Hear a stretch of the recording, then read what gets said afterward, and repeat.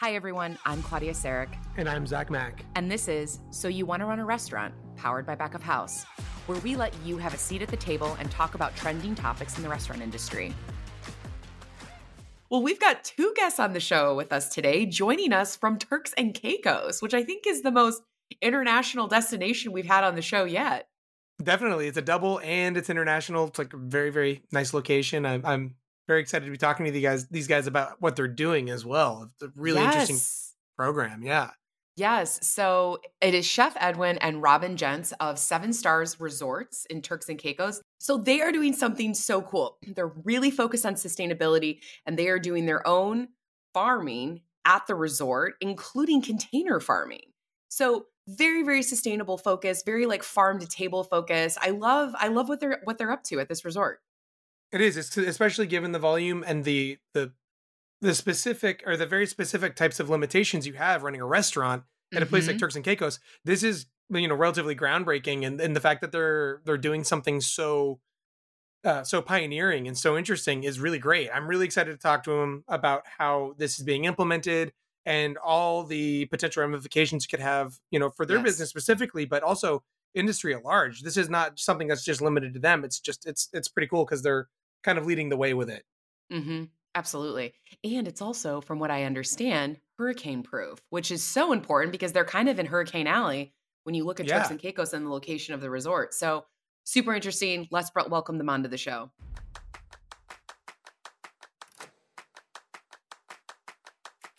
Our sponsor, Touch Bistro, currently powers more than 16,000 restaurants with its all-in-one POS and restaurant management platform.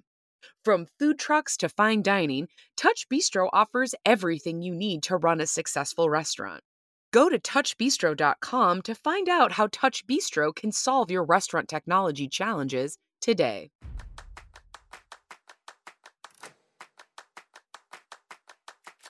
We are so excited to have a pair of guests on the show with us today, Edwin Gallardo and Robin Janse of 7 Star Resort in Turks and Caicos.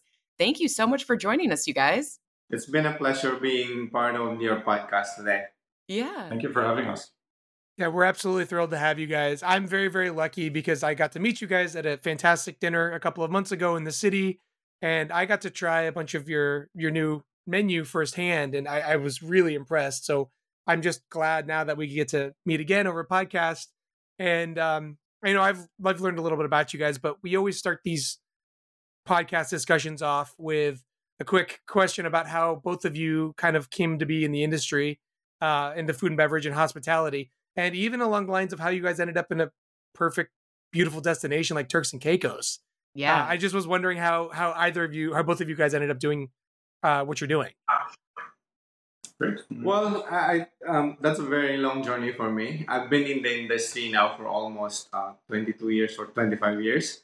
And I started my journey on South Africa. That's where everything started. Being ambitious, I traveled around Europe as well, and then get the opportunity to come to Turks and Caicos and open one of the resort here. And then I moved to 7 Stars. That was 2006, and then from there we get to evolve as well. And I think during that years, it's made us a little bit more different. In terms to the industry here, it brings 7 Stars to be one of the best 7 Stars resort in the world as well. So again, it's something that make us unique as well. Is I think it's the being openness to new ideas and looking forward to what we are trying to do now to be a part of the sustainability ecotourism project. And of course, I think that's where we end up having this very unique and different aspect of moving to greenery, or moving to, as I said, to a more sustainability aspect in the industry. And what about you, Robin, too? What's your background? How did you end up working on this project as well? Right. So I've lived in the Caribbean for almost 20 years at this point. So I spent quite a bit of time in Curacao, Dutch Caribbean. I grew up there as a kid, went back there again after I finished college. I did my formal education back in the Netherlands, where I'm originally from. But very soon found out that I didn't want to stay there, and the Caribbean was Very really different weather. yeah, Caribbean was sort of drawing me in for various reasons. Weather certainly being a big one of it, but also just the general lifestyle. To be very honest, I mean, it's not like we're all sitting on the beach with a beer here. We're actually working quite hard down here too. But the biggest benefit I find is that lack of commutes. And the minute you're done working, you're immediately in a beautiful destination. So that's really agreed with me. As I mentioned, I've been in the Caribbean for about 20 years. But after my time in Curacao, I moved over to Turks and Caicos. It was a bit of a new chapter for me, if you will. Because Turks and Caicos is just a very tiny island destination. It was kind of moving from sort of a small city to a very small town type of comparison. But what I really love about Turks is it's got a very diverse dining scene. And when I arrived to the island, so just over 9 years ago, it was still very much up and coming and growing, and the word was getting out there. But now we're very much an established destination, firmly placed in sort of the luxury segment. And the cool thing is that there's a lot of restaurants and hotels which are all mostly independents. So we're not like your typical Caribbean island where there's all the, mainstream brands. There's some brands joining the island now, which is also a good development. But what I really like about Turks and Caicos with this sort of independent mindset and the way it was built very independently is that there's a lot of room for sort of creativity and for us to really put something of ourselves into the company as well. So here at Seven Stars, we've been super lucky with our ownership because they're just incredibly supportive. I won't talk too much about that, but they've really allowed us to take on these passion projects. True. And I would say that the farm is definitely one of those as well. Well, I want to hear more about the farm, and I want to hear more about just in general Seven Stars and the resort, because you talked a little bit about the sustainability practices, and I want to hear more about that in the container farm that you all are running, which I think is so unique to a resort like this. Right.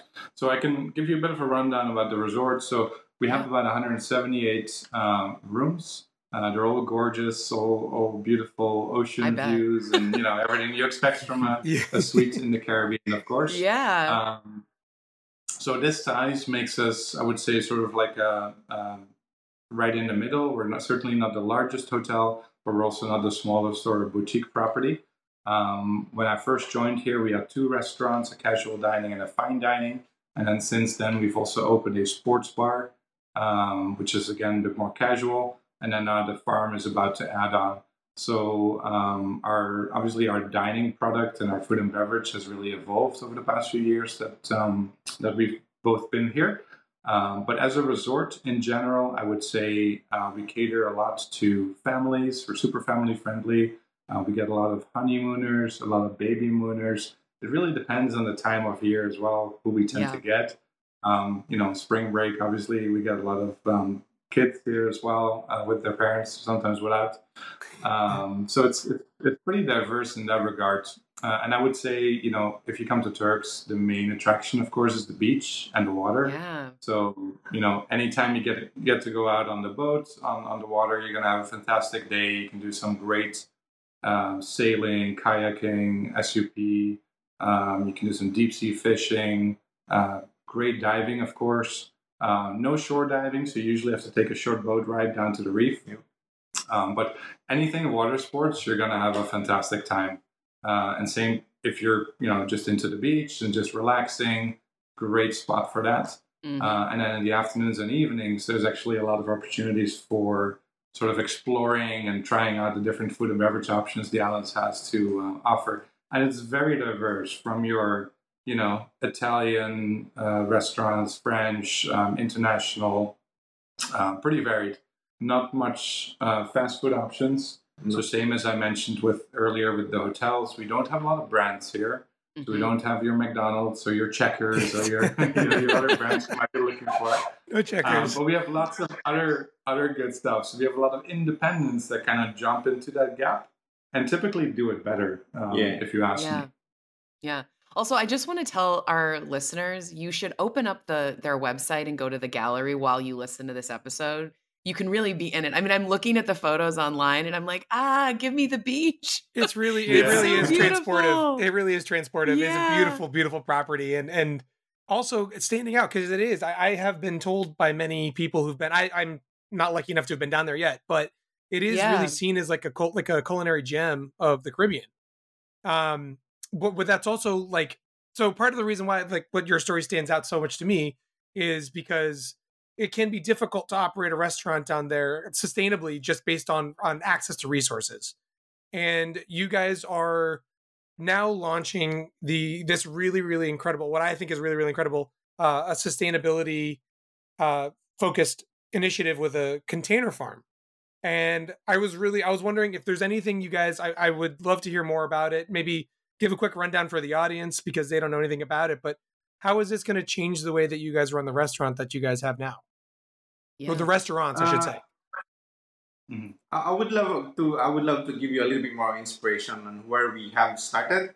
So basically, during the pandemic, you have so much time to use. So that's where I started doing the traditional farming, which is I started it on the rooftop garden on the roof of 7 restaurants as well. That space is it's not being utilized before. And now we already made some adjustment with regards to creating our own planters, mixing our own soil, doing our own composting, and of course, as you can see, also everything that is being imported to the Turks and Caicos will always end up in the landfill. But I use some of those styro boxes to be a sort of planting materials or to be my planters or a box to add a little bit more of growing pods or something that it could be usable. And I think that's where all the inspiration started.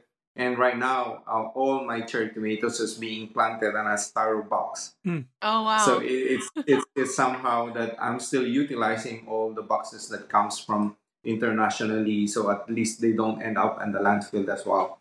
And from there, I think that this is where we started giving more inspiration to farming, where we started growing a lot of ingredients such as we grow our own herbs, we grow our own peppers, we grow our own sweet potatoes as well, and we grow our own curry leaf as well. That normally we use them for the curry paste. I think that's where to go in terms to keeping it sustainable. But then again, we are in the Caribbean, so we need to consider also weather. We need to also consider hurricanes. So those are my challenges, and I think from there, Robin and I get the inspiration to look for another option where we can upscale it a little bit more better, where this freight farm came in as well. Right. So you guys, it was really the impetus that you're dealing with obviously limited climate in terms of what you can grow, but is that what brought you guys to consider these shipping container farms? Yeah, I think the main thing for us, and what Edwin was saying, I mean, we're an island destination, so we rely pretty much, I would say 95% of our goods are imported. When you look at our food and beverage that we use, obviously as a resort, it's probably actually closer to almost 100%. The main thing we can source locally is seafood, which is good. You know, we get a lot of our spiny lobster, our conch, some of our fish, and Chef's been really successful in working with the fishermen to say, you know, just bring me your whole catch and I'll tell you what I want to buy. Yeah. Because one of the tricky things here is that fisherman goes out, he catches a certain thing in a certain quantity, but we have a menu to write, right? So if you want to have snapper on your menu 365 days a year, that can be tricky with a fisherman who may or may not go out. The weather might be bad, or he might not feel like going out, whatever the reason may be. But we've been quite successful in having a good mix between what we decide to still import, which of course is a reality, but also the things that we can purchase locally. Now from there, we started looking at other products that we wanted to purchase locally. We were able to get a little bit of produce locally, but very, very limited. And the main reason for that, because hydroponics is already in the islands, But the problem is that every time a hurricane comes around, because these are outdoor hydroponics with like the tunnel farms and Right.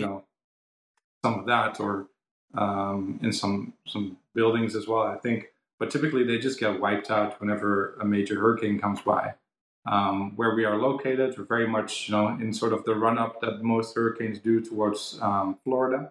Yeah. That's right. So every 3 to 4 years, you're gonna get a decent sized hurricane, and it seems to be increasing now, of course, with the way things are going. Yeah. So it's just a reality.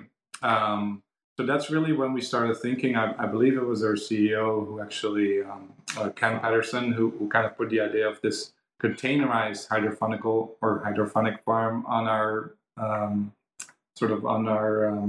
our agenda. Yeah. And we started looking into it, and we're like, well, this is great, because the other aspect that we were slightly concerned about is that he's a chef, I'm in food and beverage, we know restaurants, we know costing, all of that. We're not farmers. We're not farmers. Right. Right? That's We're right. good with cash. Very different We're not jobs. good with plants. Yeah, very different. There's some overlap, but not that much.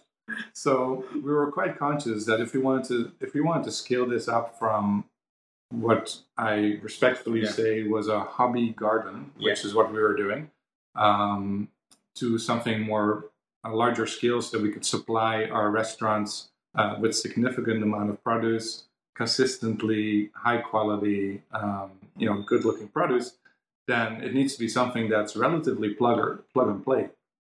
So when we really started researching freight farms in particular, which is the system that we ended up with, because I know there's a lot of other companies out there that do similar concepts. But what we really liked about freight farms is really the way it was set up with their support and with the systems integration.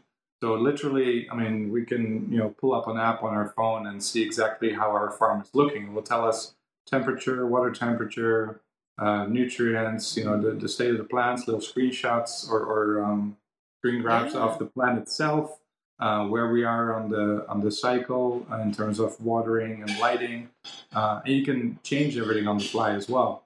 So, and in addition to that, having a support team, which is also fed, by the way, by the data behind all of these farms that are being sold internationally, right? Wow. So these farms are really in like 50 plus countries, I believe. It's all the details is on their website.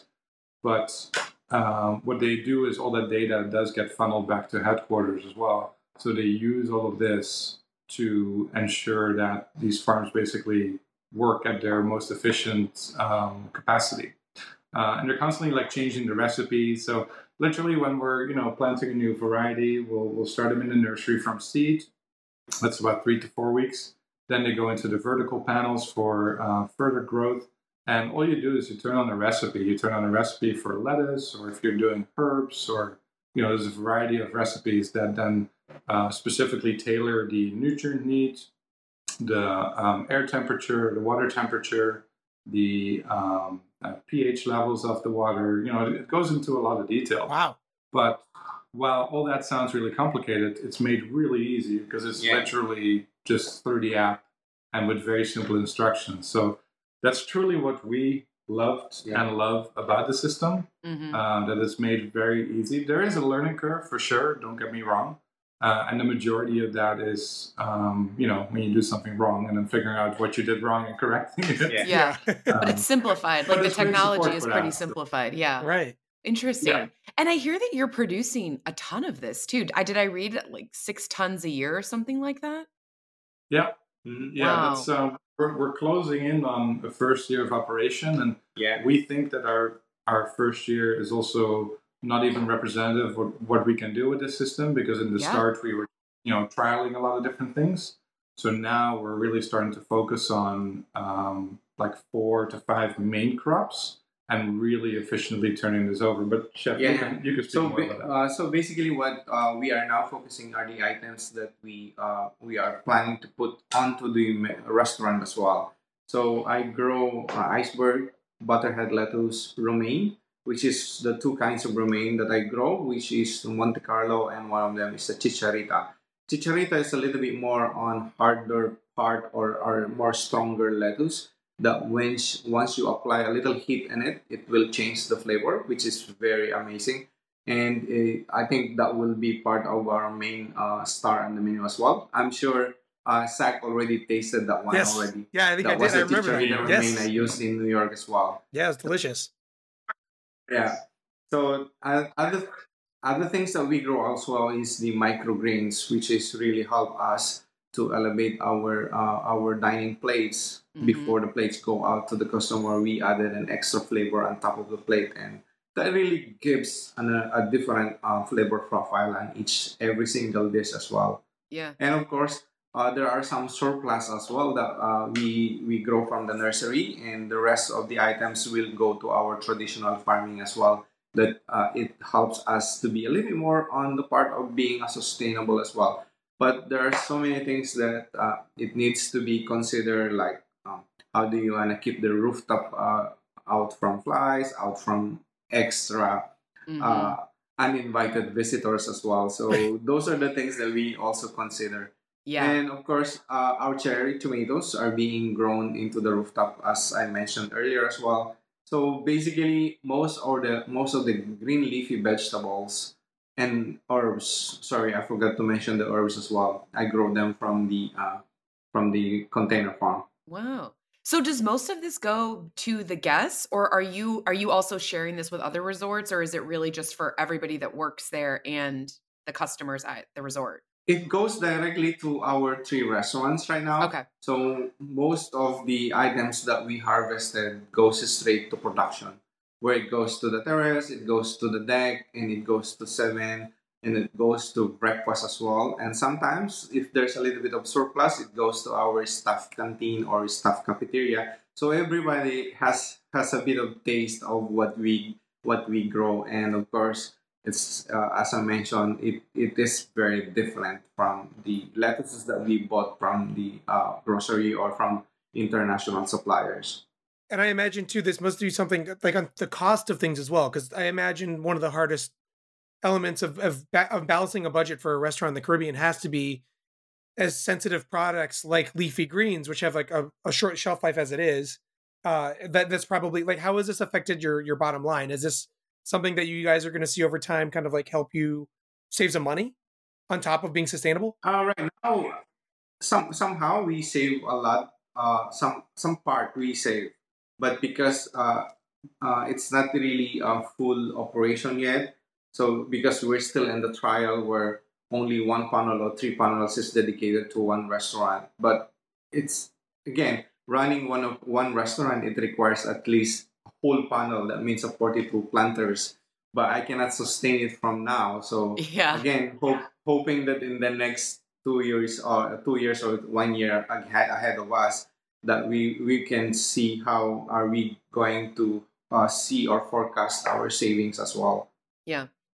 What has the response been from your guests? I would imagine that given so many people are focused on organic, local, sustainable practices and a lot of these farm to table restaurants. So I would imagine that they like it, but do you advertise it? Do they know about it? Talk to us about that. Normally, again, on the menu, we don't advertise it that it's from our hydroponic farm. But once they started to taste and savor it, people are starting to talk and ask Yeah. why your lettuce is different. And this is where it coming us to build a story that it is homegrown. It is grown to our own farm on the property. And of course, uh, it's a matter of conversation as well. With it leads to a different aspect where guests now really wanted to see how the farm looks like, and Yeah. this is another aspect that make us the experience the unique as well. So again, it's a win-win situation where yeah, people still enjoy it. People are asking a lot of questions, and most of them as well is asking, can we buy it in retail portion, which is I Yeah. would love to do so, but right now it's only intended for the operation for the property. Yeah. We've held off on communicating a little bit on our product for two reasons. So we're about to open our newest restaurant, the farm, of course, Mhm. which is opening say mid-April at this point. And the majority of the products will actually go to that restaurant. So this is sort of the lead up towards the opening of the restaurant. So we've been introducing the product in the different outlets. but we weren't able to say that it was 100% all the time, always grown in the farm. Yeah. So we want to be quite authentic and real in what we do. So we said we're not going to say on the menu that it's locally grown until we can guarantee that it's 100%. So at the farm restaurant, all of these lettuces that we'll be serving will all 100% come from the farm. And then there is a next step actually, which is the next phase of our project, to bring in an additional container to be able to further supply the resort, because we realized we were able to supply about 40% of the resort's need for leafy greens. Wow. Consistently with this one container. Now that's before the new restaurant opens, so we do anticipate that we would need another farm to sort of go towards 100% or very, very close to 100%, with specifically the crops that we choose to grow in there. So it will never be everything, of course, but the majority of our leafy greens and our herbs and our microgreens.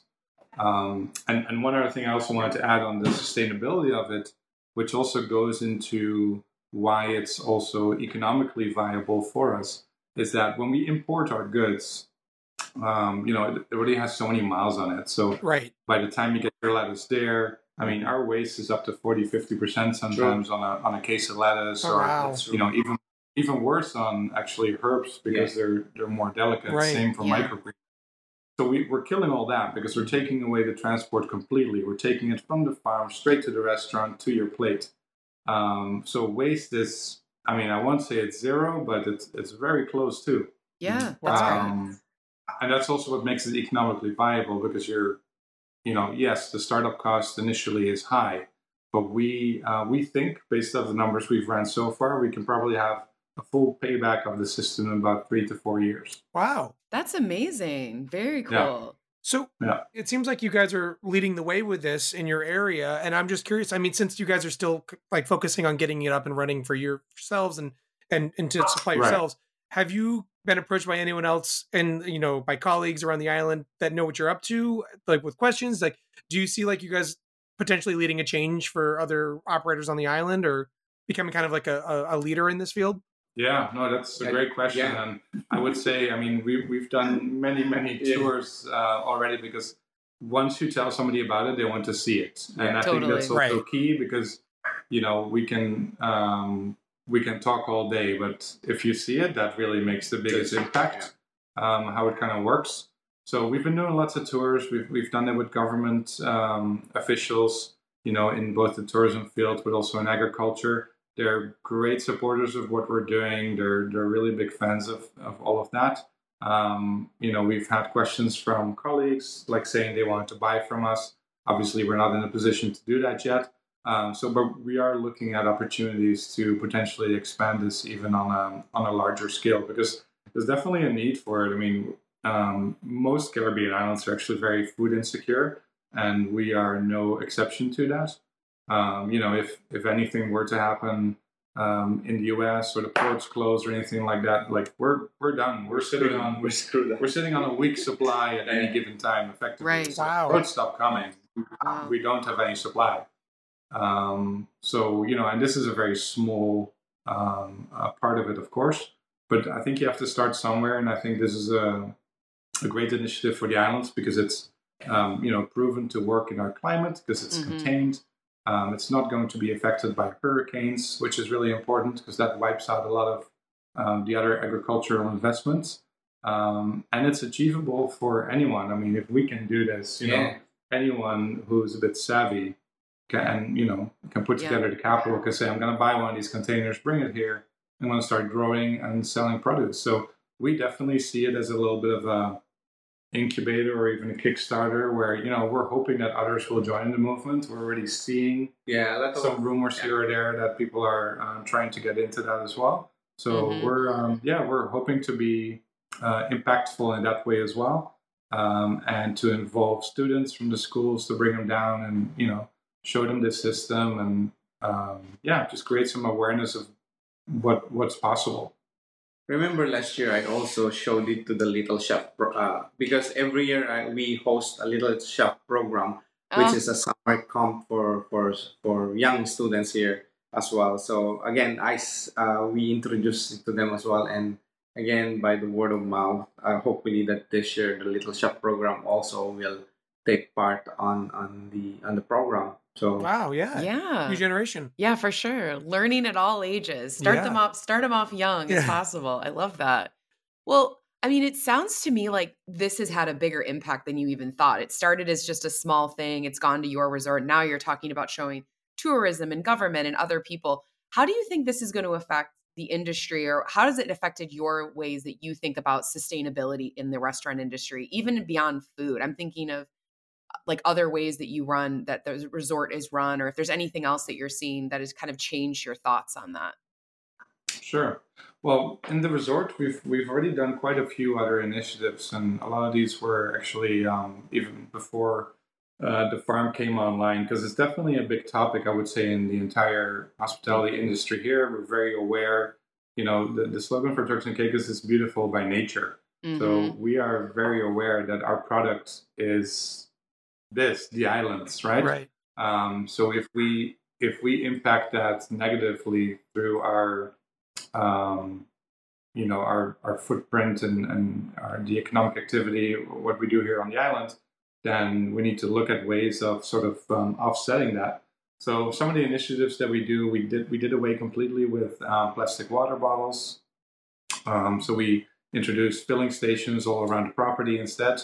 Every guest that checks in gets a glass water bottle, which we fill daily for the bedside.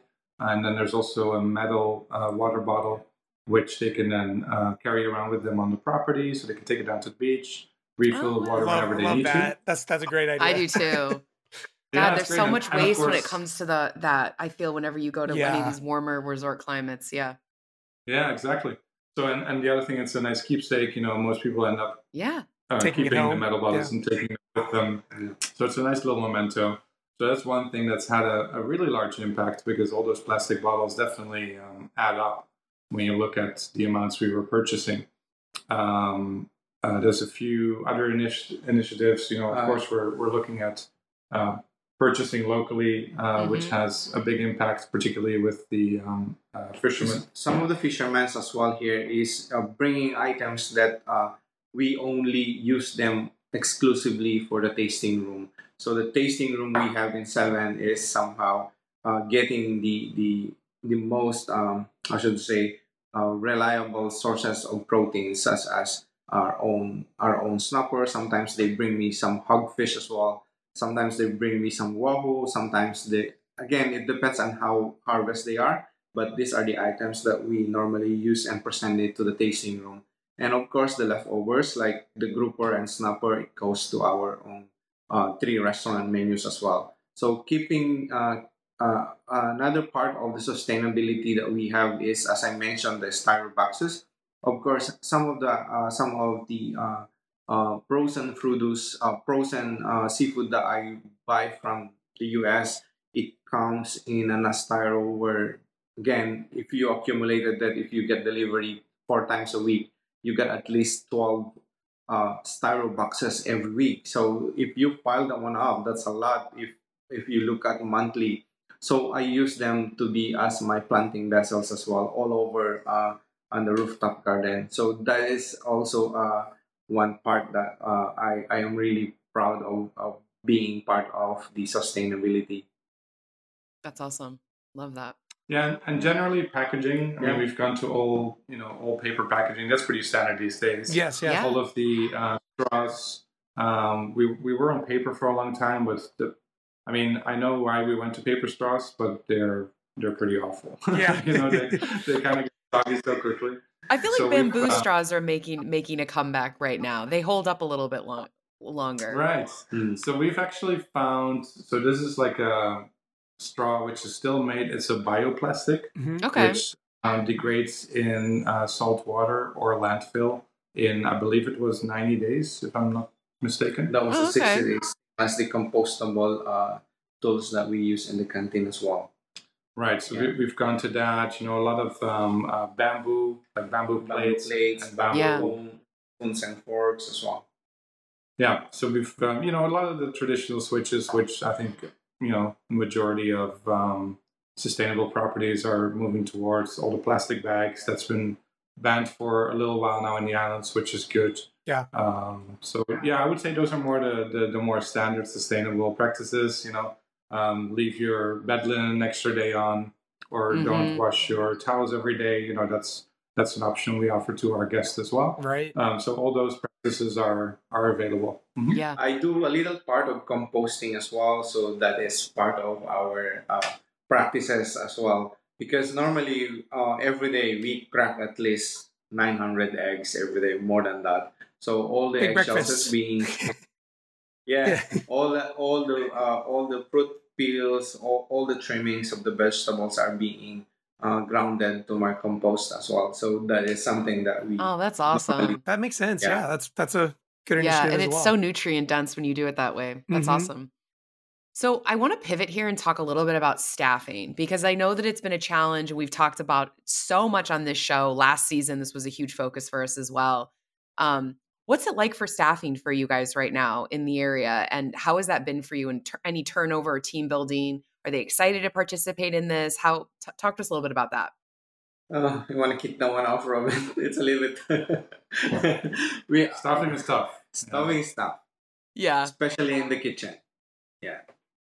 So basically, right now, most of our international staff are being we source internationally, but again, with so many legal documentations or Yeah. the process, it takes time. Mhm. And of course, we depend also on the local. But again, as Robin says, that the island is growing and a lot of options as well for you to choose wherever you go into independent restaurant or you go to a hotel. So again, it's a lot of divisions when it comes to local employment too. So that's a little bit of it's a very challenging topic, I would say. Yeah. And again, right now, it's simply looking at one of my kitchen staff is looking at least 12 to 15 hours a day. Yeah. Wow, yeah. I feel like we could do a whole episode on this topic. So it was a bit of a load. It was a big question to ask you. So don't worry. Well, I just want to add to that. If you look at the demographics, so we have about 40,000 people in population in Turks and Caicos, so we're very small. So we always hire locally first. That is our policy. As a resort, we employ. We're currently at about 75% locally employed. 25% would be expatriate staff from many different countries. And a lot of the expatriate staff is actually in fields which are more skilled labor, like chefs, maintenance, engineering, those type of things. Because there's very much a skills shortage on the island as well. So front of house, we are quite lucky. We can easily hire almost all of our needs locally, which is great. Yeah. And then, the way it works, you just hire people as young as you can effectively and train them straight out of school, and we train them from scratch on our standards, which is something we've become very good in. We have a great training program. We bring in trainers from internationally as well to assist us with this. So we've set a really high standard for that. We're also very good at keeping staff with us, so our turnover is actually relatively low. But that doesn't, I would say the majority of challenges, I would say right now, are definitely in culinary. And it's not even getting them here, because that's all very possible. But it's just finding the right people. Like there's such a, I feel like it's a global shortage. It's a universal problem. Yeah. We hire from everywhere, right? We're not picky. It doesn't really matter. We have a lot of people from India, Sri Lanka, the Philippines, Pakistan, everywhere. Yeah. So, but just getting people, and then also locally getting people interested to further their skills in these more skilled jobs is another challenge, because definitely hospitality, even though it's the main driver of our economy in Turks and Caicos, I would say that it's not something a lot of people locally tend to choose necessarily. So we're being a bit of a driver for change here again, because we've been really successful with people that, we have a number of our managers which joined us in various capacities years ago and have just grown through the ranks. And actually, half of my managers on my team right now are all guys and girls that literally started as kitchen porters, hostesses, and have grown through the ranks and are now managers of outlets, and it's really great. Wow. But it takes a lot of time, right? Of course, yeah. So it doesn't happen overnight.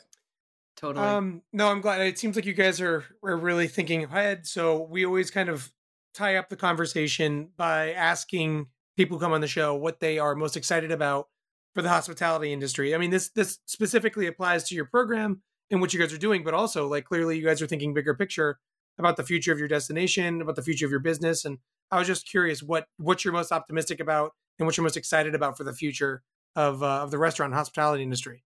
So I think particularly, I mean, sustainability obviously is just huge for us. It's been a very big focus. And also, I mean, we are passionate about it, which is important. But we also notice that it's a demand from our guests, right? Mm-hmm. And that's really cool to see that our jobs and our choices are very much impacted by the choices that our guests make and by what the guest shares back with us. So, sometimes we think, well, what I do for myself is a very small choice and doesn't have an impact widely. But when you really think about that, I think, and particularly in hospitality right now, there's a lot of competition. And if you're not setting yourself apart and taking a stance in these topics, I think you're missing the boat. So I think that's going to be really instrumental. Guests are incredibly vocal, which can be really challenging at times as well. Mm-hmm. But if you're willing to listen to the guests, I think there's a ton of value in there. Mm-hmm. And definitely one of them is like you have to look at your supply and where your goods are coming from, and just saying, well, I just get it from my suppliers is not really acceptable. Like, you need to take an interest in where your product comes from, and what is the sort of the road that your product took to get there. Mm-hmm. And are you able to make an impact, even if it's at a higher cost point? And obviously that cost gets passed on as well. But we can just tell that our guests are very much in support of these type of initiatives. And when you show them, the farm, what we're doing on property, like, people are really blown away. And I think that was one of the things that I've learned from this project, because I was hesitant at first, because like I said before, we're not farmers, Right. We're really kind of straying from our core a little bit. Like, is this smart? But now that we've actually done and executed it, I'm really happy for it, because it's just taught us so much, and we can see the impact it has on our guests and our staff, for that matter, because they're very passionate about it as well. Yeah, speaking of being passionate on what we do, dedication also is a key role that you need to impart onto the other people as well. Like getting staff to train to be looking forward to a sustainable way in terms to keeping our farm into a way where, I'm gonna teach you today, I will evaluate you tomorrow, I will retrain you again, and then again, it's a continuous process, and that requires a lot of dedication, it requires a lot of passion, and it requires a lot of communicating. Why are we doing this? You need to continue doing that in order for them to have stuck it into their understanding, and they will be able to execute within themselves as well. Like me training staff to make or plant a papaya seed, or something that it needs to be, they can grow it in their own backyard as well. Like one example for me is Bertoni. I teach him how to duplicate, or how should I say, craft a mint coming out from a grocery bag of mint that you can grow it from your house as well. So simple things like giving them the value, giving them the time, and giving them the effort to be with them, and say something to them that this is our way to go in keeping keeping our lifestyle, or keeping our how should I say, the whole picture of sustainable. I mean, that's great. I hope that everybody tries to, or at least considers embracing some of these ideas, because I feel like the ideas that you have are creative. And even if one doesn't work for one resort, there could be something else you're doing that someone else takes away from this. So I feel like all the advice that you gave was so well-rounded today. And I thought it was great. So I'm super excited with what you're doing. And I feel like we now need to do a So You Want to Run a Restaurant team building activity or team trip to Turks and Caicos to go and see let's make it happen. live podcast from the resort. From the beach, yes. On top, from the farm. Let's do it. Amazing. All right. So before you guys go, we do something at the end here called the tasting menu. It's just 3 quick questions. First thing that comes to your mind. Mhm. First question is, what's your favorite vegetable? Rhubarb. Rhubarb. Good answer. What about you, That is a Robin? good answer. Broccolini, really random. But No, but No, that's all not that- random. all that I seem to be cooking these days, particularly for my daughter. Oh, that's great. Yeah. Broccolini's I great. like that with a little butter, garlic, a little Yeah. lemon. Oh, heck yeah. Well, a good meal. broccolini will be part of my menu as well at the farm, but it comes at a We'd like to hear that. different Perfect. condiment. Yeah. Yeah. Surprise. Okay. Favorite country to eat in? Italy. That's a good answer. I like the simplicity of it. I like the Mhm. way how people treat a simple ingredients, and keeping the natural flavors and keeping the natural essence of like a tomato, keeping the natural tomato into a dish. It Yeah. really blows me away. Absolutely. Yeah. I would say France. Hmm. Another all-star culinary gem. Can't go wrong. Okay. Best food to eat at the beach. Last one. Eat at the beach. The deck. No, what No, type of food. food? Best food. Let's say conch fritters on the deck. Mm. Oh, that sounds good. Yeah. How about you, I would Robin? go for a nice summer roll. Summer roll. That's A both. summer Oh my roll. god, now I'm hungry. Both of I know, right? Now I've got like visions of the Yeah. beach, summer rolls. I've got my Corona or like a local beer in my hand. Yeah. Amazing. Well, thank you so much, Wills, for joining us today. This has been an awesome conversation, and I really look forward to seeing how this grows and how this evolves. Yes, Robin, Awesome. Robin and Chef Edwin, thank you so much for talking with us today. This was great, and I really, really hope that we can have an even longer conversation in person on the beach someday soon. Yeah. Yeah. That'd be great. Yeah. And Thank you. Thank you for having us and letting us share a little bit about our project. Absolutely. Come visit the farm soon. Yes. I know, right?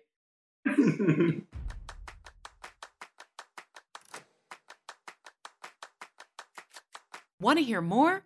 Then you need to head to backofhouse.io, where you can find the latest on restaurant technology, industry news, a ton of free how-to guides, and interviews with industry experts. And while you're there, definitely remember to sign up for our free newsletter, Back of House News. Our team of reporters cuts through the noise and gives you the headlines that you really need to see each and every week. This is honestly one of the best weekly newsletters I've ever read, and I wouldn't say that if it weren't true. Follow us on Twitter at BOH_news and at We Are Back of House on all other platforms.